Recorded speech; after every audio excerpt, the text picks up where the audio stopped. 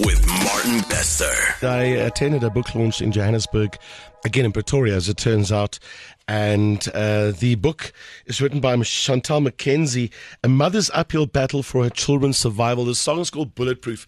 And I just thought a lot of the stuff that I heard Chantal say at these book launches, I think a lot of people can relate to it in some way.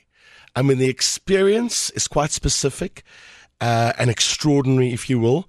But I think the relatability is just huge. Good to see you again, Chantal. Well, thanks for coming in. Thank you, Martin. Am I right in saying that you weren't an author all your life? Absolutely not, no. What were you? What did you do? I am actually an advocate. Yeah. And then a couple of years ago, I started a business doing mouth guards. So very diverse and definitely not an author. Maybe that's why the book was such an easy read, because it just came from such an authentic, pure place. It was simply you relaying your life experience. And I love the way that you've your chapters are just, every single caption is just so real and relatable. Let's go back to the beginning quickly. What is the challenge that I'm talking about that you are facing? So our boys have a condition called long QT, and one of our other boys has Wolff-Parkinson-White syndrome, which fall under sudden arrhythmic death syndrome. So basically it's like the SIDS cot death. It's your heart basically just stops. So it's a very terrifying condition to live with. And it's not predictable. It's not predictable, and we were very fortunate because often it is diagnosed post-mortem. So we are the lucky ones. That when it happened the first time, it got diagnosed? Yes. Well, it took several months to actually work it out, but fortunately the first time was not fatal. So we were very fortunate in that regard. What do you say to someone with a condition like that? I mean, how do you say just live your life? Because yes, it's terrifying. The first diagnosis, I'm not going to lie, we were quite keen to do the ostrich thing and stick our head in the sand and hope it's all going to just go away. Sure. Yeah. But because in a way, for the rest of us, I mean, there are no guarantees in life. No. It's not like you can look at anybody in life and go, you know what, you're good to go for the next absolutely 60, 70 years, but this is kind of a little bit more specific, right? It's a little terrifying when you wake up every morning and you're not entirely sure how today is going to go. You're facing mortality every minute of every day, sure, of every second, and you don't know what the trigger is. So it was very terrifying. At first, it still is terrifying, but humans are amazingly resilient, and you learn to adapt and you learn to live with it and be grateful for the small things in life. So you take time and literally stop to smell the roses. And he's a student now? Yes. Is well, actually, our oldest is now qualified. He's just qualified, and the other ones are studying still. So as a mother and as parents, the temptation to really be guarded must be enormous. Like, yes. Don't go there, and especially when they become students, you're thinking to yourself, oh my goodness. Absolutely with conditions terrifying. Like, right? Terrifying. Yeah. But the challenges didn't stop there. No, the challenges continued. So I always told my children jokingly that mediocrity is not an option, and I forgot to tell them this doesn't extend to medical conditions. So they tried pretty much everything. And our other son also developed a very rare bone disease, which may or may not be as a result of the trauma from the fear of living with the other condition, but that bone disease became very, very deadly as well, and became another challenge that we had to deal with, and something that was more terrifying in a different way, because we didn't know for 8 months what we were dealing with and how to treat it. So that was another challenge. It was. I remember when the doctor came in to tell us, she asked if this is Mrs. MacKenzie, and I said yes. She said, I have good news and bad news. I believe that your son has a very rare condition. I jokingly said to her, I think you're in the wrong room, because we already have those. So can you possibly go and find somebody else who is wanting a rare condition, because we really don't need another one.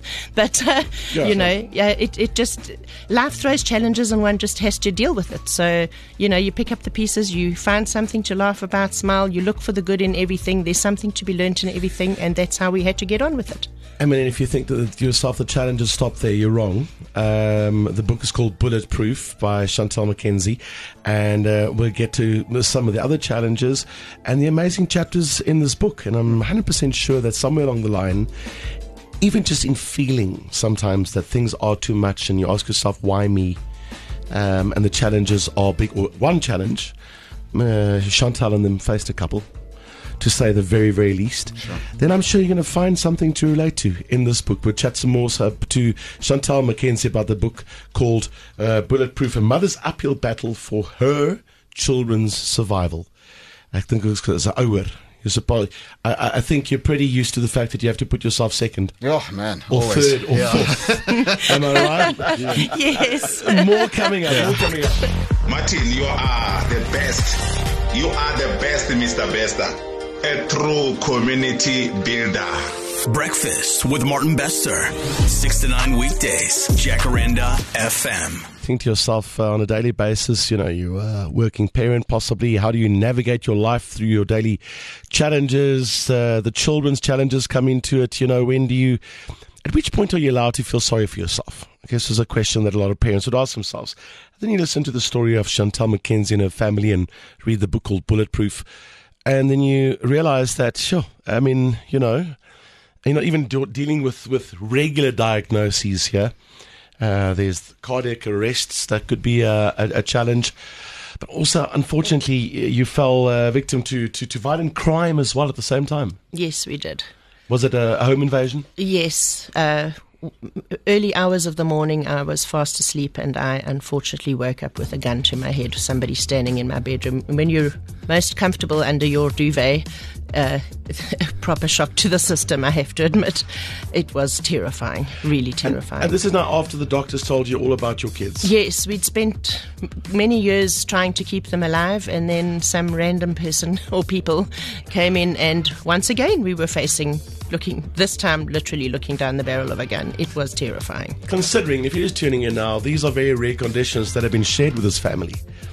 So rare that the doctors basically say to you, you don't know what could happen. That's right? correct, yes. It is as unpredictable as that and as fatal as possibly that could be. And then you face this as well. Yes, no, that was really terrifying. I mean, it was at that point where did you ever ask yourself the question, why us? No, well, I suppose subconsciously it would naturally be, one would do that, but there's a lot to be said for fight or flight, and again, there we were, and my husband and I were facing, we didn't know the others were in the other parts of the house, but one in our room with a gun. And our only concern at that point was we need to get out of this alive because we really do need to be there for the children. So that is the first thought that goes through your mind is, oh my goodness, it after all this cannot possibly surely end here. And sadly for many people it does. Yeah. So we are very, very grateful that, we managed to get past that. Initially I did call the book Dodging Bullets because that's what we seem to spend a lot of years doing. Your first thought is, oh my goodness, my children were in the house. Two of my boys, my daughter and my oldest son, were not there, but my two younger boys were there, and we just had to survive. You go into fight and flight. That's what you do. And then there was more, of course, as well. Yes. There was. Yes. So you're both parents, right? Yes. Yourself, how much? No, How much more can you take? Very terrifying, and I do have to say we had some bizarre, ridiculous things. For example, during the armed robbery, I had to scream for my one son to go and fetch the other son and tell him, please, whatever you do, don't give him a terrible fright because he could have a heart attack. You actually have to think of these things, which is just ridiculous. So how do you go and tell somebody that there are armed intruders in the home and don't get a shock, just stay calm, because it's a bit ridiculous. But actually that's what we had to do. And you learn to navigate. Life is very unpredictable and throws bizarre challenges, and you just have to face them and you have to pick up the pieces and get on with it. That's what you do. But following that, we had a really terrible situation. I mean, they were all really terrible, but our oldest son was involved in a horrific car accident, which was unfortunately caused by a drunk driver we're not sure if he fell asleep. I don't know what happened, but a head-on collision, and it was very nearly fatal. It was truly horrific. I mean, that was really horrific. So what the family then had to deal with, ICU, rehab, many weeks of is it going to be okay or not? That night was on a whole different level. And many people go through that. Yes. Yeah. That moment. But yet again, before I get to that part, there's a chapter 18, forcing a fake smile is easier than explaining a heartbreak. I think for me that is more relatable for just the parents. I think for most people who've been through tough situations or even breakups, Yes. I think most people in life can possibly relate to that. But the question I've got for you is, what is the point? Where's that line where you stop forcing a fake smile and answer someone honestly when they ask you, how are you? Aren't you sometimes tempted? Because it's become such a throwaway. To be really honest. Such an insignificant thing to say, how are you? Because no one really answers it correctly, you know, honestly. For you, you must, I mean, listening to this story now, someone goes to Chantal at that point and go, hey, how are you? Yeah. You must be tempted to say, right. Well. Yes. Do you have several days? Funny you ask. But what a chapter, though. Yes. No, there are many times, but you know, you also, it's very difficult because you don't want to be that. You also need to keep it together for yourself as well as for your family. And how do you stay strong? It's not the fake smile so much. It's just that you actually don't want to unravel completely every time somebody asks how you are. So you need to try to stay strong. It's very difficult, and to be real in the moment is hard. But there are moments where you honestly, you do know that if you open those floodgates, it's really going to be rough. Once again, I think highly relatable. Yeah. Because you as parents as well, you're having a rough day, tough time, relationship, possibly work or whatever, but you can't really show your kids. No. You've got young kids. Yeah. You want to protect them Yes. from the emotion. Yeah. Yes. And my one son actually said something very poignant to me when he was in the Donny Gordon Hospital with his bone disease, and he was really in a very bad way. And I sat in the chair and I did unravel slightly, and I just started to cry. I just couldn't stop. And he looked up and he said to me, Mommy, what are you doing? I said, well, I'm sorry, this is all a bit much. And he said, I don't know how to tell you this, but I need you to be strong, because if you come undone, then it looks to me like there is no light at the end of this tunnel. That's a lot of And pressure. it was a very, very big defining moment for me. That's what our children do. They look up to us and they need you to be that rock for them. They need it. But your mindset, though, the fact that you changed, you thought yourself, I'm going to call the book Dodging Bullets. No, I'm going to call it Bulletproof. And how do you get bulletproof? Bulletproof looks different to different people, right? I mean, very few people will have your experiences. But the way that you move forward and the way that you stay positive is that you see every good thing that happens as a step forward. That's correct. Every tiny step. How did you say it in your book? Every tiny step is a little bit of victory. Absolutely. Literally I've always said, you put one foot in front of another, and a day becomes a week, becomes a month, becomes a year, and look, we've had another birthday. And that's how you get on with things. And, it doesn't work for everybody, but for us, that was what gave us some sense of sanity.